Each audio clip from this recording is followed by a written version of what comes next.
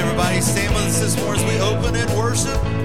As we sing about the Rock of Ages, the one that we can put our trust and faith in our lives on. There is no rock, there is no God like our God. No other name is worthy of all our praise. He's the rock of salvation that cannot be moved. He's proven himself to be faithful and true.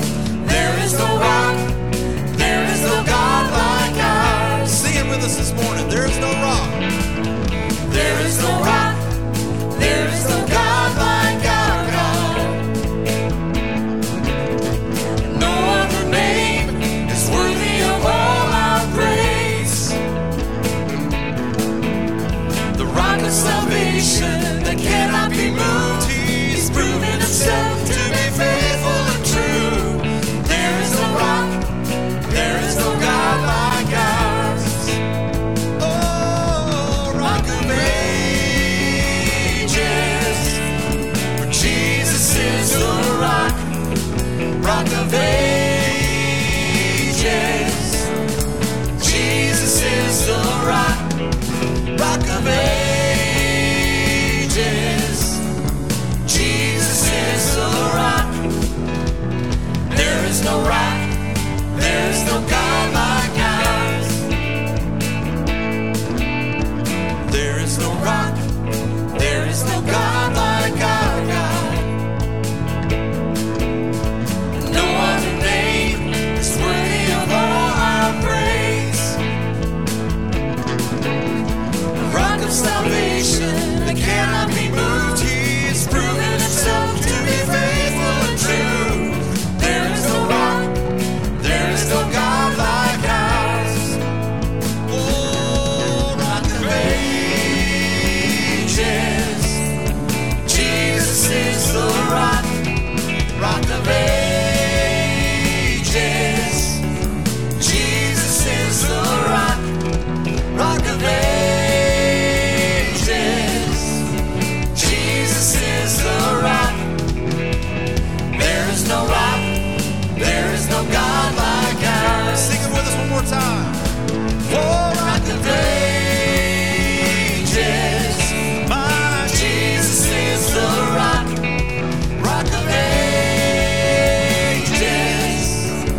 Jesus is the rock.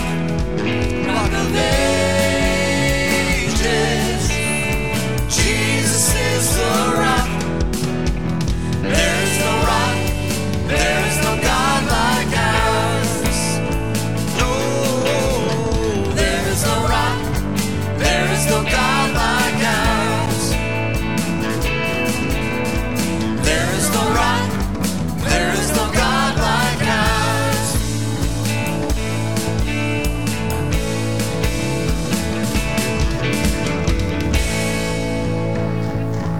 Amen. Amen. And it's true, absolutely no other place that you should be standing on but the name of Jesus Christ and his finished and completed work for your life in Christ. Welcome to Sunset Hills. My name is Eric, one of the pastors here. So glad that you're with us this morning.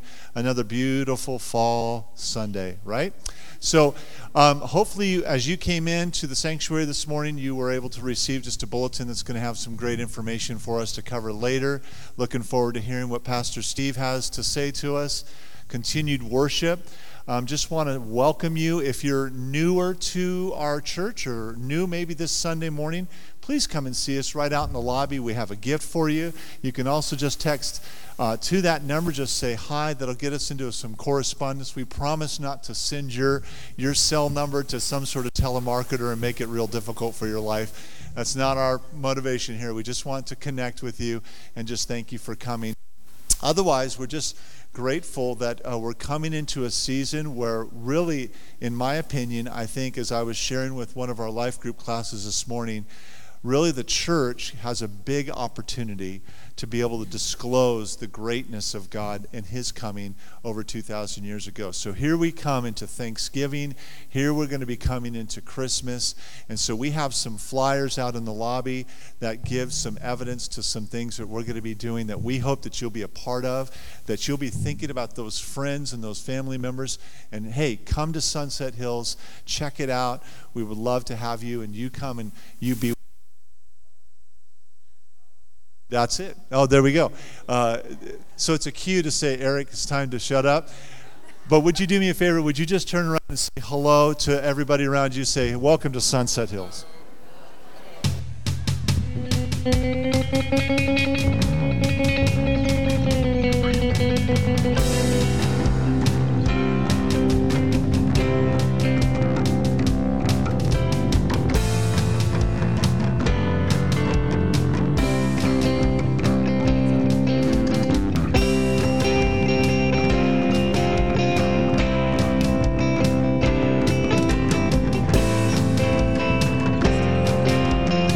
Sing this with us this morning. Our God, a firm foundation.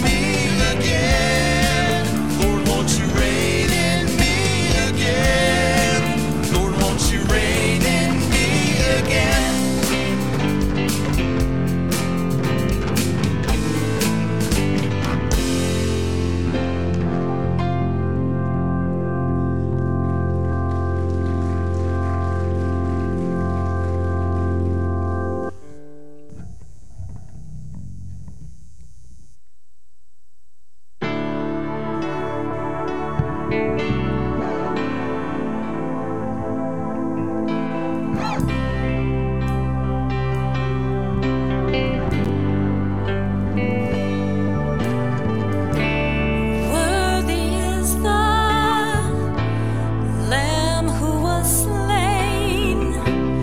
Holy, holy is he. Sing a new song to him who sits on heaven's mercy seat. Everybody sing this with us this morning. Worthy is the Lamb who was slain. Holy, holy is he. Sing a new song to him who sits on heaven's mercy seat. Holy, holy, holy is the Lord God Almighty, who was and is to come. With all creation I sing praise to the King of Kings. You are my everything, and I will adore you.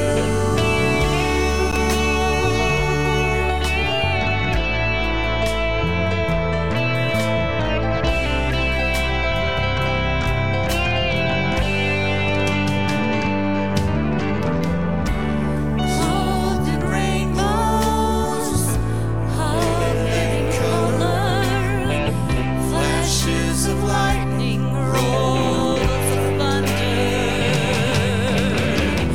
Blessing and honor, strength and glory and power be to you, the only wise King. Holy, holy, holy is the Lord God Almighty, who was and is to come. With all creation I sing praise to the King of Kings. You are my everything, and I will adore you.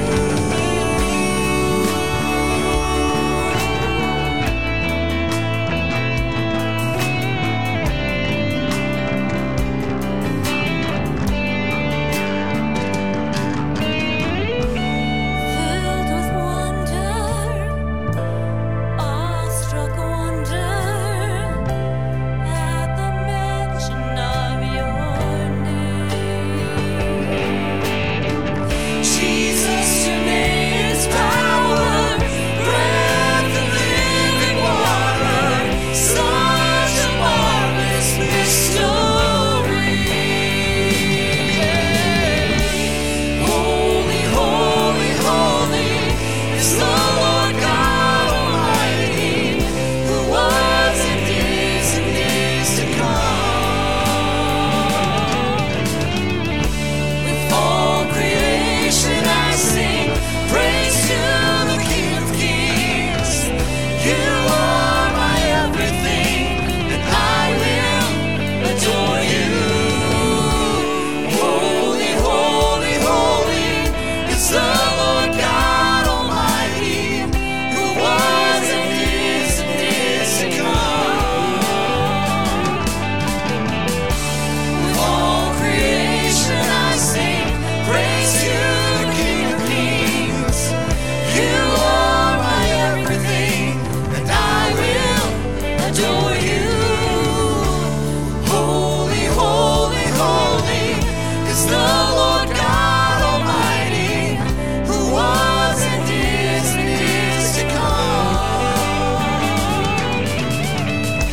With all creation I sing praise to the King of Kings. Lord, you are my everything, and I will adore you.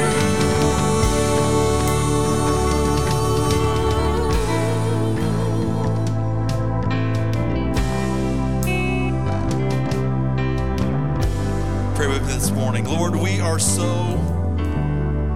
honored, God, today. Lord, yet once again to be able to step into your house. God, to be able to worship you and lift your name up high this morning. Lord, you're the only one worthy to be praised. God, I hope we never take for granted the sacrifice that you made, that God, you didn't have to. God, you didn't owe the debt, we did. But Lord, because of your love, because you so loved us, that God, you sent your one and only Son, God, to die for a wretch just like me. So Lord, today as we lift your name up high,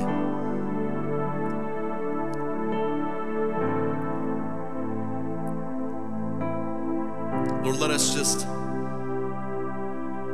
let all the plans of the day just go by the wayside, Lord. And us just focus in on this time, Lord, of worship. Lord, speak to our hearts, and when you do, let us be obedient to your call. And God, if there's one here today that has never said yes to you, Lord, let today be their day. God, their day of victory, their day of salvation. We love you and thank you, Lord, for all you do. It's in your mighty name this morning that we pray. Amen. You may be seated today.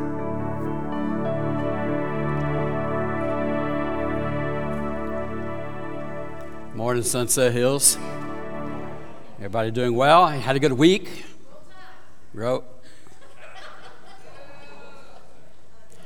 I need a couple of deacons to come up here, please. Escort this lady in the black out of the... Now, see, I wasn't going to say anything about that. I've been fighting a head cold all week, and I've been sucking on a cough drop. I have got my water. I've got my throat coat tea that's made out of tree bark. It's like licking a wall paint or something over there.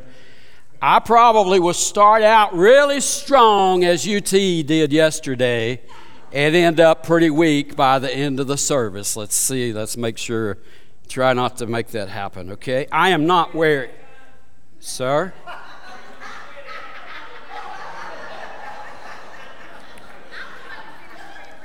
At the rate it's going, I'm liable to quit right now. And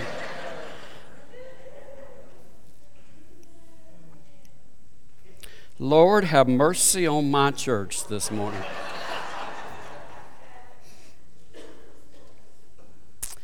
We're going to talk about another parable, another one that makes you feel uncomfortable. And, you know, parables are really a cool thing, cool teaching that Jesus did. They're really quite short and simple, unlike my sermon today. They don't have a lot of complex plots or dozens of characters. You don't need to have some sort of theology degree in order to understand them, and yet they're very, very brief, they're simple, and perhaps because of them, they have the ability to kind of get right in and speak a message to us. And I hope that that happens today based on what Jesus' teachings were. And the one that he's talking about today that we're going to look at is one of the principles, one of the characteristics that makes Christianity different from other religions that are out there. On the surface, these parables, they're kind of benign, as a matter of fact, maybe inoffensive and harmless. They're stories. A child can understand them, but the more that you begin to think on them, the more you let it sort of pay attention and allow the Holy Spirit to start speaking to you about it, the more you experience what the true power is of the parables and the teachings of Jesus, and it begins to really expose us for who we are. Then we have a responsibility to decide what we're going to do with the teaching that Jesus has just accomplished. When I think about these, I did not know this until later on in life, that when President Lincoln gave his Gettysburg Address in 1863 to dedicate a portion of the battlefield and as a cemetery in the Civil War.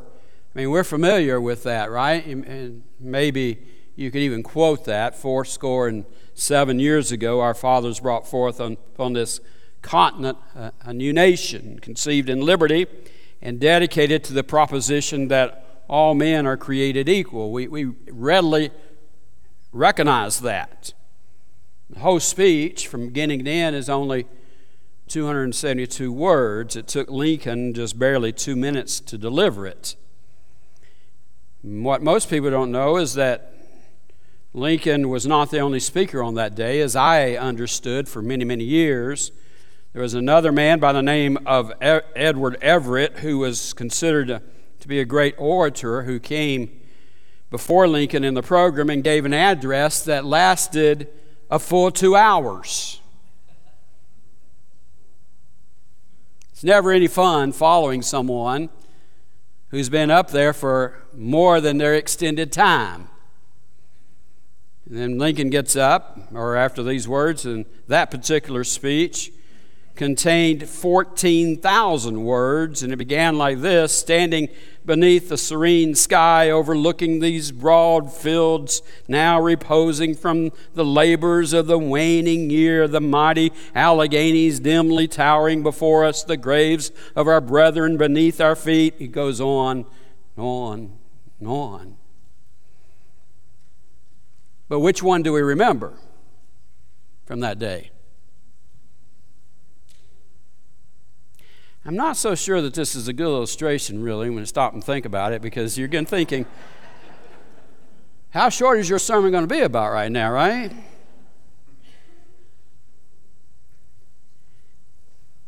But Jesus had the ability to share these parables, these short stories, in such a way that they really had an impact to him. And I want us to think about that as we look at this particular parable that's found in Matthew chapter 18 about the unmerciful servant. I am going to do you a favor and break this down into 2 parts so that we won't be here until 1 o'clock. We're going to finish up about 12 or so, or maybe a little earlier. If you want to turn to your Bibles, Matthew chapter 18, verse 21. And one of the great characters of the New Testament, Peter, came to Jesus and asked, "Lord, how many times shall I forgive my brother when he sins against me? Up to 7 times?" And Jesus answered, "I tell you, not 7 times, but 77 times. And therefore the kingdom of heaven is like a king who wanted to settle accounts with his servants. As he began the settlement, a man who owed him 10,000 talents was brought to him. Since he was not able to pay, the master ordered that he and his wife and his children and all he had to be sold to repay the debt. The servant fell on his knees before him. 'Be patient with me,' and he begged, 'and I'll pay back everything.' And the servant's master took pity on him, canceled the debt, and let him go." It's kind of a sobering story. I think, really, in a way, in our culture today, it might be a little easy to ignore it or disregard this as having little application to ourselves, because, after all, we aren't slaves, and likely in America, we don't have to worry about being thrown in jail because of a debt. And if it ever came to that, we would just file bankruptcy protection We also don't live in a culture where people can be forced to sell wives and children in order to pay their bills. You might want to do that, but you can't, right? In this country. So in this parable, we see the actions of a main character who, and I'm not talking about God here, I'm talking about the guy who has the debt. His actions really, as we'll get to next week, are truly outrageous. Being forgiven an astronomical amount of money and then immediately going out and assaulting someone who owed him a relatively small sum. We may not be able to identify with someone who acts in such a callous manner, or maybe we can. Maybe this is a problem for us. The parable here is holding a mirror up to our hearts, and we oftentimes can't see our own reflection of where we are in our relationship with God. And we can't admit that this ungrateful wretch looks more like us than what we really want to acknowledge. And so we may just overlook the parallels that exist, being forgiven this immense debt by our master, then turning around and refusing to forgive a much smaller debt. And you're probably already figuring out where this is going. Being forgiven our sins by God, and yet, as we're told and taught to do, refusing to forgive others, holding grudges and nursing resentments and consoling ourselves with thoughts of revenge against people that have hurt us. And Jesus warns us about this. And he says if that's the attitude you're going to have, you're going to pay a terrible price for that. So let's back up and let's start and look at Peter's question. Lord, how many times shall I forgive someone who sins against me? Up to 7 times. I think probably in today's time we don't even consider that. I mean, really, don't put Peter in such a bad place here. You just say 7 times. Because quite honestly, I think so many people, they won't even give someone 1 time of forgiveness. And quite honestly, we're living in a culture to where you're one and done. One mistake, and it costs you forever. So we ought to give Peter some credit here, because he's begun to realize that the teachings of the scribes and the Pharisees are inadequate, and the traditions held that a person may be forgiven 3 or 4 times at the most, but if he's a repeat offender, why, we can just write him off. That person ought not be forgiven. However, Peter's life has been affected by the teachings of Jesus Christ, and he's willing to extend someone a little more here, and at least he's asking the questions. So he suggests maybe 7 times as a possibility, probably expecting that Christ or that Jesus would say to him, man, Peter, you're on it, buddy. You are starting to figure it out.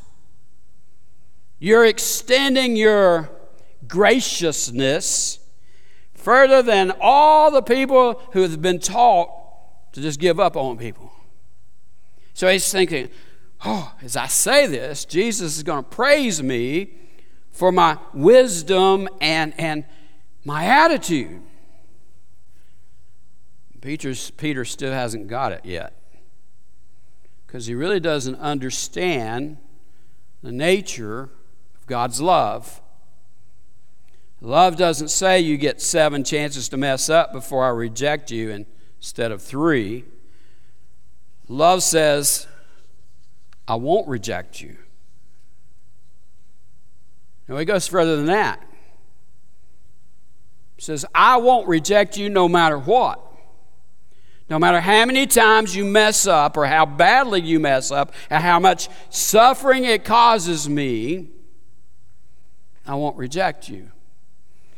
Peter's thinking in terms of practicality of terms of laws and rules and acceptable standards of behavior, but Christ is saying, wait a minute, that's not the way that it works in this kingdom that I'm creating.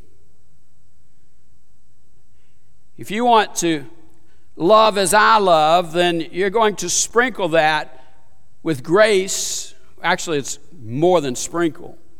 You're going to lavish grace and mercy on others.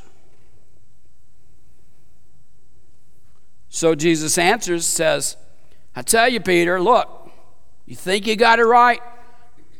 You're way off. Not 7 times, but other versions say 70 times 7. 77 times. In other words, it's infinite. It's an unlimited number of times because love doesn't keep track of such things. Now, biblically, we sort of understand that in the church. But practically, we don't carry it out.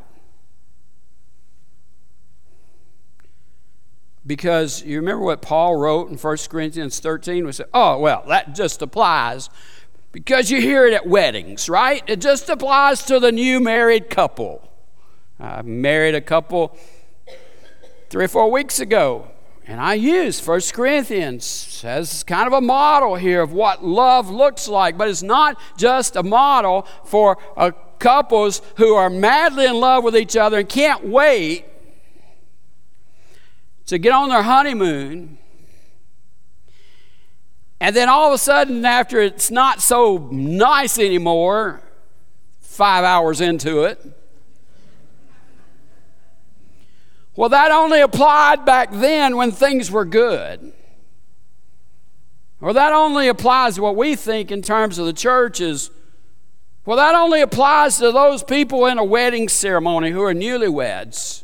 Actually, what 1 Corinthians describes as love applies to every one of us, no matter how old we are, how many years we've been married, how many years that we've been, shall I say, divorced, or been a believer. Here's what Paul writes that specifically addresses this. Love keeps no record of wrongs.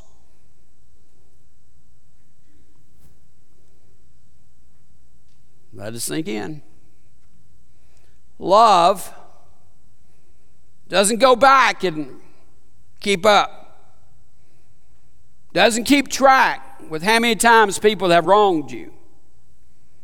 You don't go back when somebody's messed with you again and start pulling up those mental notes. Well, here we go again. This is what you did last time. It's what you did 2 weeks ago. It's what you did 14 years ago. There are a lot of couples going through marital problems who just can't seem to get over this. They keep rehashing the same old issue, the same old problem, no matter how many times forgiveness has been asked for. It's like all of a sudden they'll bring it up again. Maybe you've got someone in your life like that. Love keeps no record of wrongs. You see how this fits together with what Jesus is teaching here? So if that's the case, if we really practice this, how in the world can we justify ever saying, I refuse to forgive you anymore?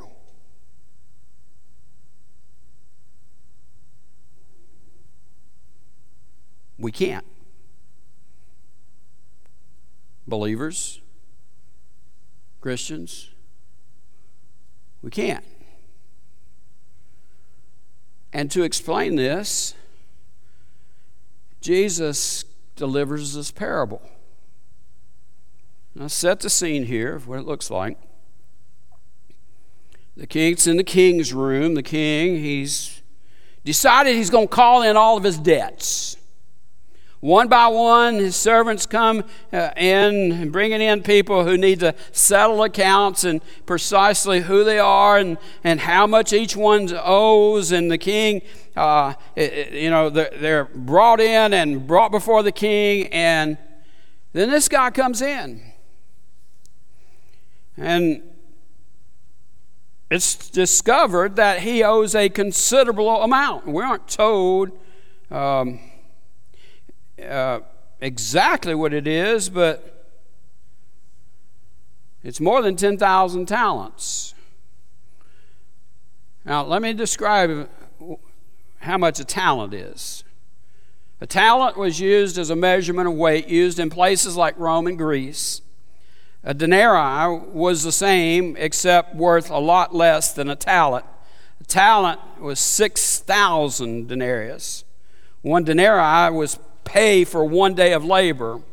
So to pay off one talent, you would have to work 6,000 days.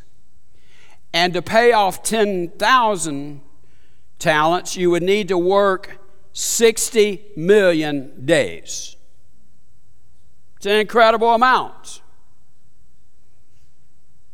What it really equals to is an unpayable debt. Couldn't be paid. And there's a problem.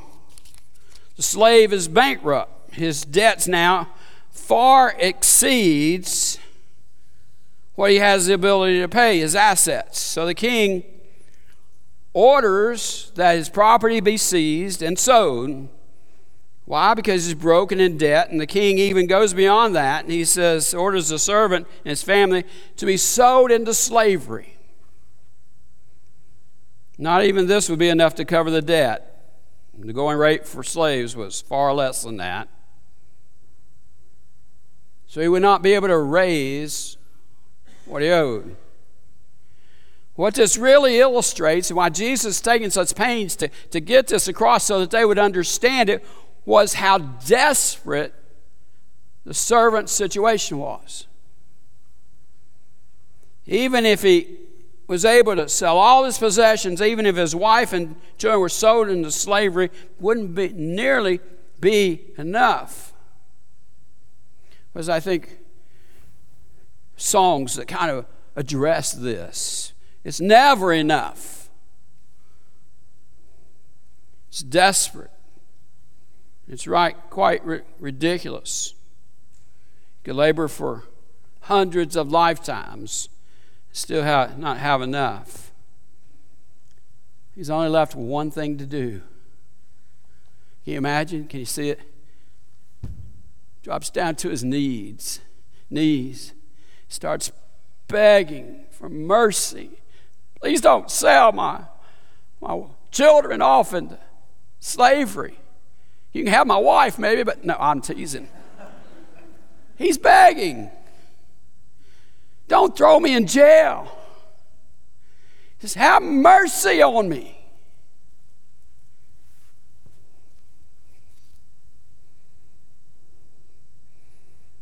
A miracle happens.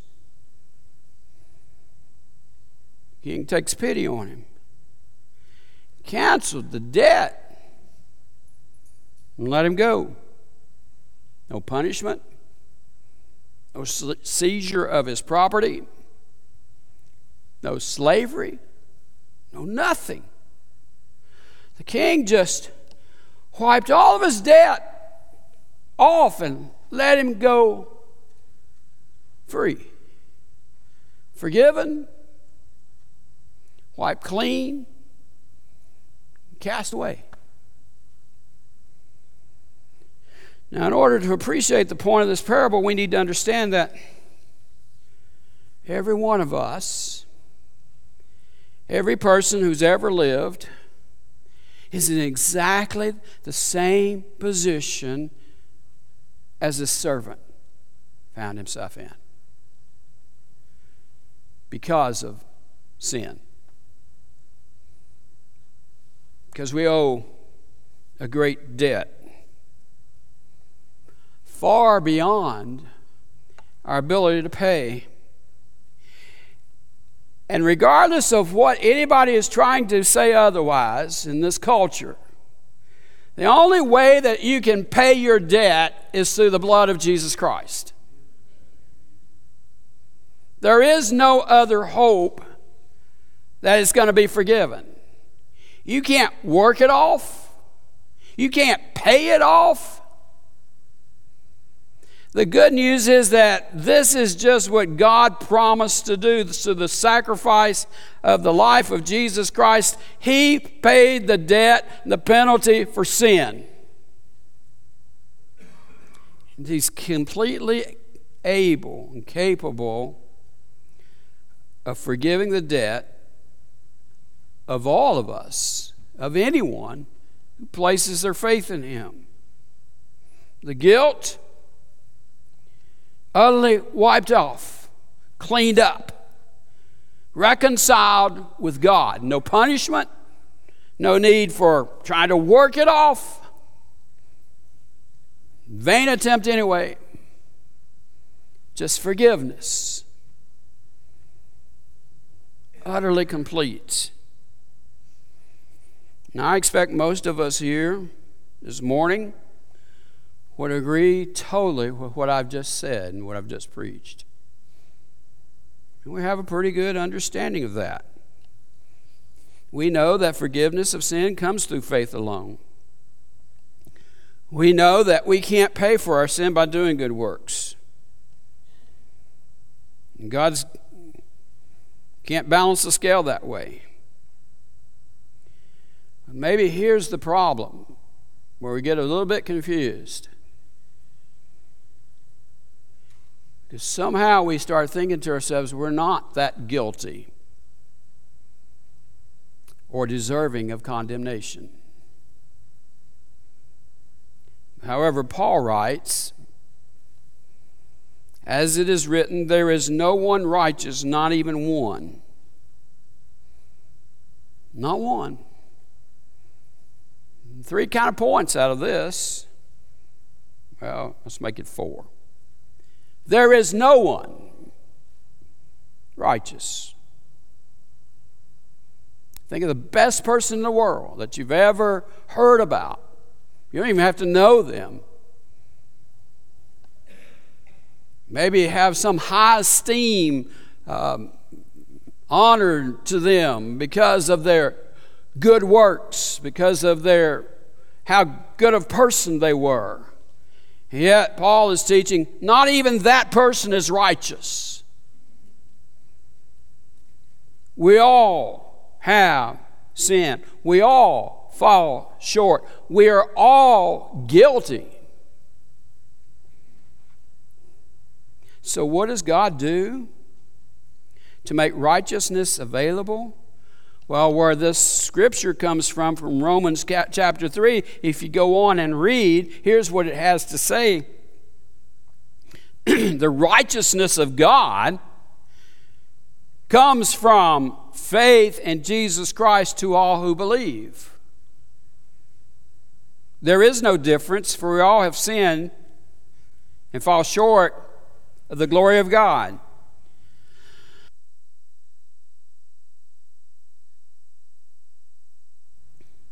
And are justified freely by His grace through the redemption that came from Christ Jesus. It's powerful. The only way for us to be justified, to be judged without guilt, is by placing our faith in Jesus Christ to pay for our sins. That's fundamental. I don't expect anyone here will object to anything I've said. But in my view, the problem is not that we doubt the reality of our sin. The problem is that we don't fully appreciate the enormity of our sin. It's no accident that when Jesus is describing this character's debt, He chose a large amount and then almost incomprehensible amounts. He wants us to realize just how much evil and wickedness in us exists in order and how much it's needed for us to have the atonement found in Jesus Christ on the cross. But we tend to minimize our own sin. We excuse it. We overlook it. We plead extending circumstances. Why does that matter? Because the less we appreciate how much God had to give up in order to forgive us, it's the less we love Him. If you want to fully appreciate how much God's love is, then you need to fully appreciate how desperate you are and needed it.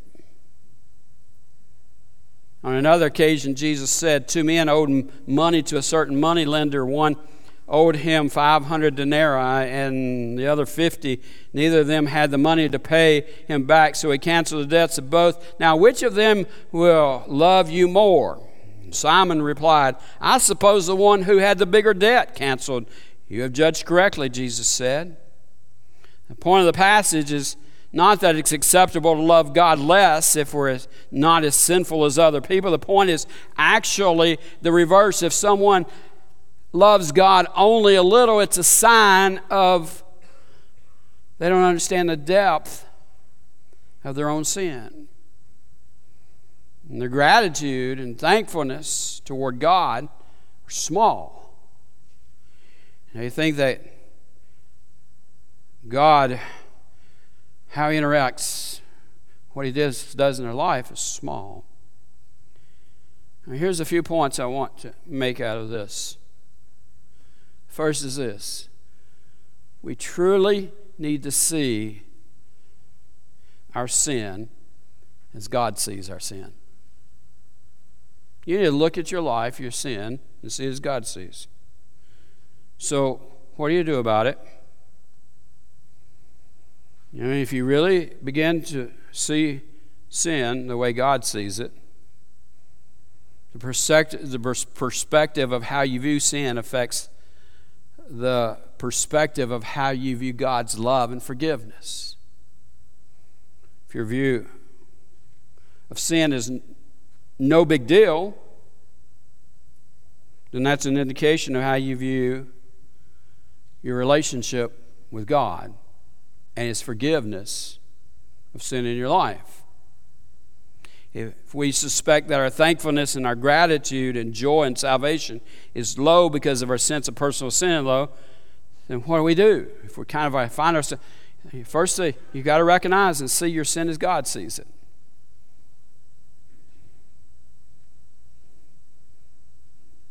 So what do? You compare yourself to the example of Christ and the teachings of the Bible. You want to see how great your sin is? You know what we tend to do? We don't compare our sin to Jesus, His life and how He lived. We tend to compare our sins to other people. And that's where the term comes in the statements like, well, at least I'm not as bad as that guy over there. You're just lying to yourself. Compare yourself. You want to see yourself for how God sees you? Compare yourself to Jesus. He is the only one worthy of a true comparison. Because He is what holiness looks like. The more you understand what holiness looks like, the more you're able to see how far and how short you really are compared to Him. So that's the first thing. Compare yourself to Christ, to the teachings of God's Word. What's the next thing? Ask God to open up your eyes to see your sin. See it for what it truly is. If you're a believer, you have the Holy Spirit there to help you, to convict you of where you are. So call upon the Holy Spirit. the power of God that He has placed in each of us who are believers, call upon Him to see, open the eyes to the sin. Now, chances are pretty good most of us can recognize all the big sins we do. You know, I know. Here's my list. Well, what's on your list? I'm not telling you. Okay?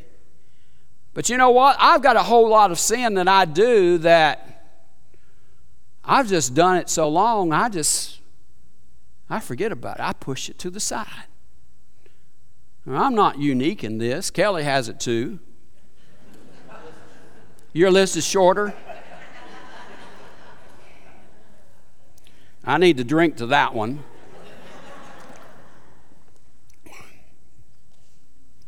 You all have them. These sins that we've been so accustomed to doing, we don't even think anything about them anymore. So we need to spend some time. Lord, show me. Show me where I'm falling short.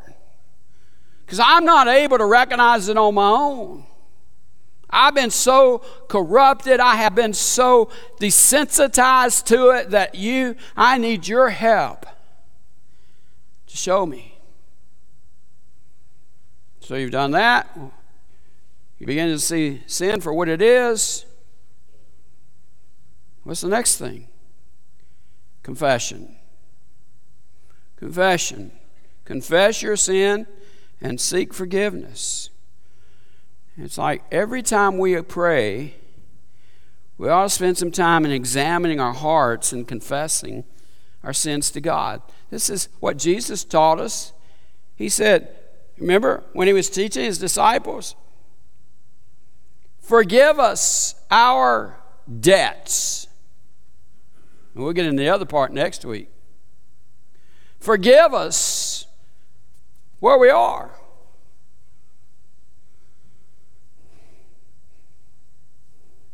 We're a lot like the unforgiving man in the story Jesus told, though, because we have to recognize we have a debt that cannot be paid.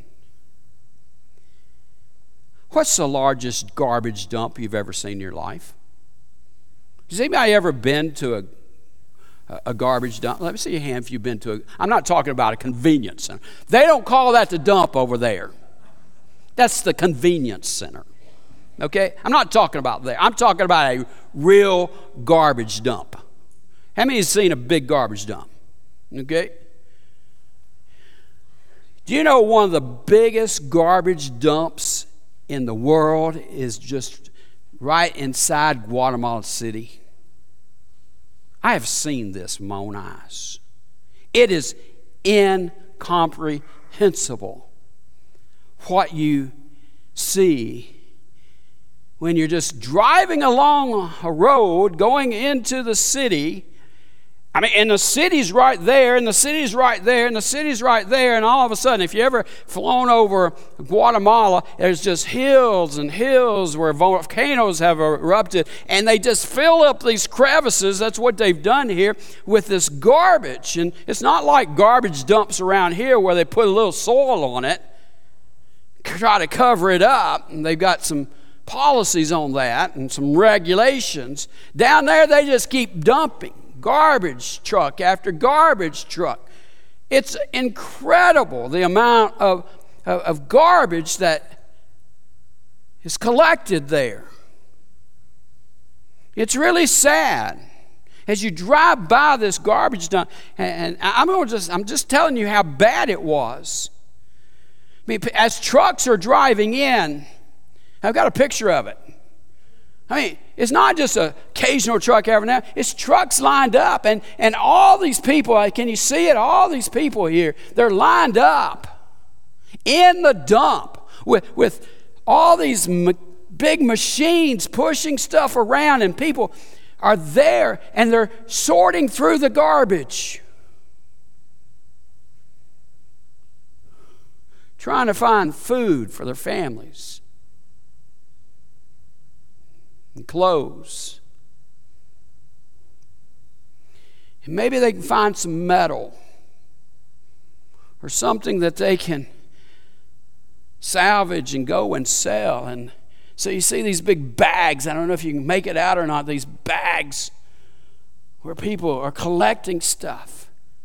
And just right outside where the dump is, there are all these buildings lined up where they're selling these bags of garbage that they pick through for pennies on a dollar.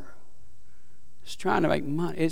It's said that as many as 1,000 families make a living out of this garbage dump. That's where they get their food. Now, it's not making a living like we think of. It's barely existing. I've seen videos where trucks are driving in, they're open air trucks, and people are already climbing on the trucks in order to get first dibs on what's going on. Scavengers. It's thought that scavengers who recycle the dumps of trash reduce Guatemala's waste by 1 million pounds a day. People going in and picking this stuff out.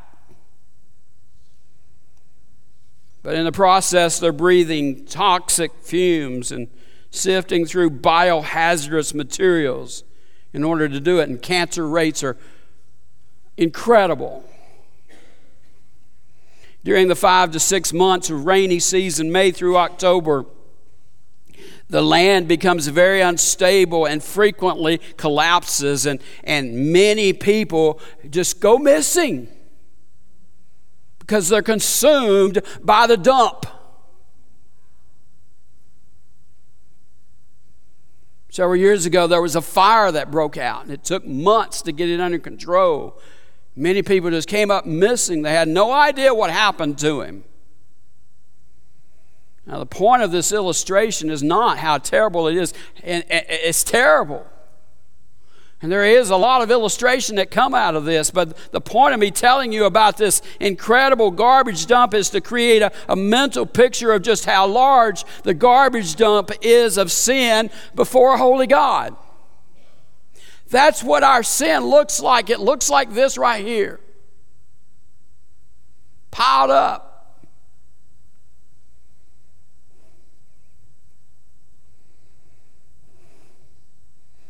Now, another analogy you can draw out of this illustration is just how consuming sin really is, and sucking people right into it.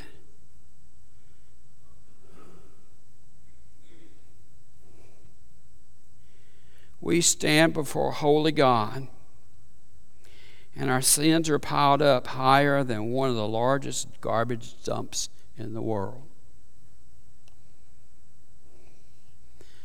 And it's a debt we cannot pay.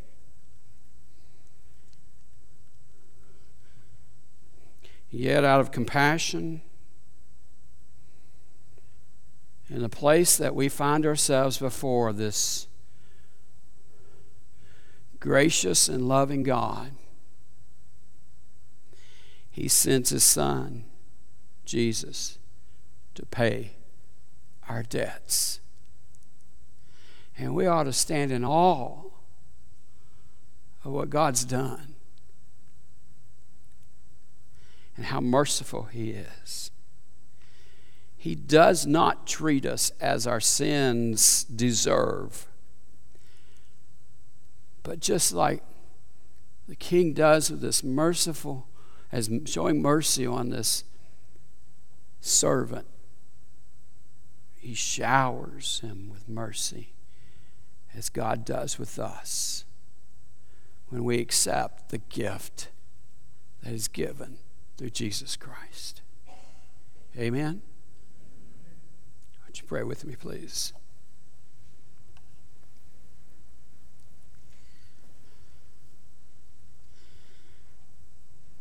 Heavenly Father, I just come to you and I ask, first of all, that we just have a heart of thanksgiving for you being so merciful toward us, even though we don't deserve anything, yet you still show us incredible mercy. As Jesus illustrates, I pray that today we'll be able just to look at where we are. Even though we may have been forgiven of our sin, that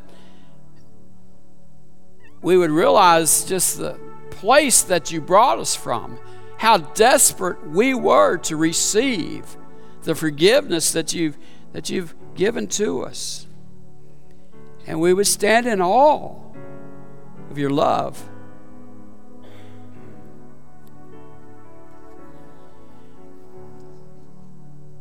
We'll be able to look into our own lives and have you open our eyes to the sin that we have. We confess that sin to you and fall before you and seek forgiveness. May we truly see ourselves the way you want to see us. And Father, when we do, if we'll be honest, it might change our whole perspective of your love for us and how vast it is, how great a chasm you crossed so that we could have that right relationship with you. I pray, Father, that every person here has it right now. And if they don't today, I pray the Holy Spirit's convicting them and would just cause them to surrender,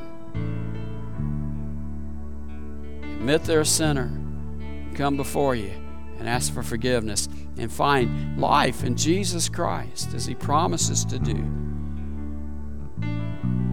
Maybe you're leading someone to make another decision for you, Father. Today would be a day of obedience as we open ourselves to you and allow the Holy Spirit to work in our lives. We ask this in Jesus' name. Amen. If God's convicting you and leading you to do something during this time of invitation, please don't walk away until you accomplish it with Him right now. I hear the Savior say, thy strength indeed is small. Child of weakness, watch and pray. Find in me thine all in all. Jesus paid it all to Him I owe. Sin had left a crimson stain, He washed it white as snow. Lord, now indeed I find thy power and thine alone can change the leper's spots and melt the heart of stone. Jesus paid it all to Him I owe. Sin had left a crimson stain, He washed it white as snow. Jesus paid it all to Him I owe. Sin had left a crimson stain, He washed it white as snow. Yes, my sin had left a crimson stain, He washed it white as snow. In a week, Father, I just pray that maybe if there's no words in my message today that hit home to anyone, then maybe the words of this great old hymn would just ring true in our minds and in our hearts to truly understand just how gracious, how loving and caring, merciful you are. Sin left a crimson stain. Jesus washed it white as snow. May that be our theme this week as we leave this place shortly. To celebrate the goodness of God. In Jesus' name I pray. Amen. Amen. You may be seated for a moment. Oh, my goodness. Good to be in the Lord's house this morning. I know He's honored by your presence here today. Hey, I do want you, if you will, to keep our students in prayer. We're going to be taking about 40 this weekend to our fall retreat, and we're super stoked. I've had students texting me all week, counting down the days. They're counting the days down. They need this break, and it's going to be a great time. So just be in prayer that we would make much of God this weekend. God has just opened some incredible doors for us for this weekend, and I'm just looking forward to a really great time and a good report next week. Our ladies had a wonderful retreat. I've heard so many good things about it this past week, and there's some other opportunities for you still. If you missed that retreat, there's other opportunities in our women's ministry, men's ministry too, that we would love for you to plug into. If you're not plugging into that, that's just you are running a high-octane engine on some crappy fuel. I mean, you're just not hitting on all cylinders. And so we encourage you just to kind of plug in and be all that God's called you to be here in the ministry. We're giving you opportunities and resources. And if you're just showing up on Sunday mornings, you're just getting part of it. And I just pray that God would convict your heart that there's more to it than just this. Do want to let you know our Friday friends are going to be meeting this coming Friday, and they've got some really great things as they're prepping for the holidays, for Thanksgiving, for Christmas, and want you to be a part of that. So ladies, please come and be a part of Friday Friends. They just do a fantastic job. We'll be posting more about that on social media this week. And then, of course, coming up October 29th, I've kind of coined it the power hour here between 6 and 7. It's going to be a really great time, a great opportunity for us to just love on our community, trunk or treat at the beach. And as that weather begins to get cooler and cooler, man, this idea is just resonating more and more with my heart. So hope you'll plan on being a part of that. I think from last week, we're up a little over 20 on our trunks. We're hoping for 30. So if you're kind of on the fence about it, get with someone else on the fence about it. Hopefully between the two of you, it'll be enough to knock you off the fence. That's the hope. And you can be a part of that. A lot of other things coming up. Don't forget, coming up November, I think we've got a slide on this, November the 5th. November 5th. Thank you, Eric. 2 weeks away. 2 weeks away. This is going to be a really exciting time. It's called Worship Around the Table. And we have, I know, a handout that you can give out to your friends, family. We made those available for you this morning. We've never done anything like this before. I'm super excited about it. Not only are we going to be worshiping in the sanctuary around tables, we've got some great food. And next week, as a matter of fact, we'll be kind of giving you some categories that you can sign up for. That way we don't have 75 different versions of macaroni and cheese. I like macaroni and cheese, but that's just too much. So we'll have you sign up for some different areas. That way we'll all bring a variety of extra sides that'll go along with Dairy King's pulled chicken and dressing. It's good stuff. Yep. So that's coming up. So we'll have a good time with that. There are no life groups that day. We will come in for a time of worship, and then we'll have a meal of fellowship together and have some good times, okay? Hi, good morning. This is Kelly. I want to take a moment to to personally thank you for joining us for today's live stream. I hope today's message was encouraging and inspiring for you. You know what? We would love to hear from you. If you're here today and you made a decision for Christ, or maybe you just have a simple prayer request, we would love to know about that. You can text the word prayer to 615-776-1807. One of her pastors will be back in touch with you. Hey, if you're in the neighborhood, we'd love to see you in person. You can join us for life groups at 9 a.m.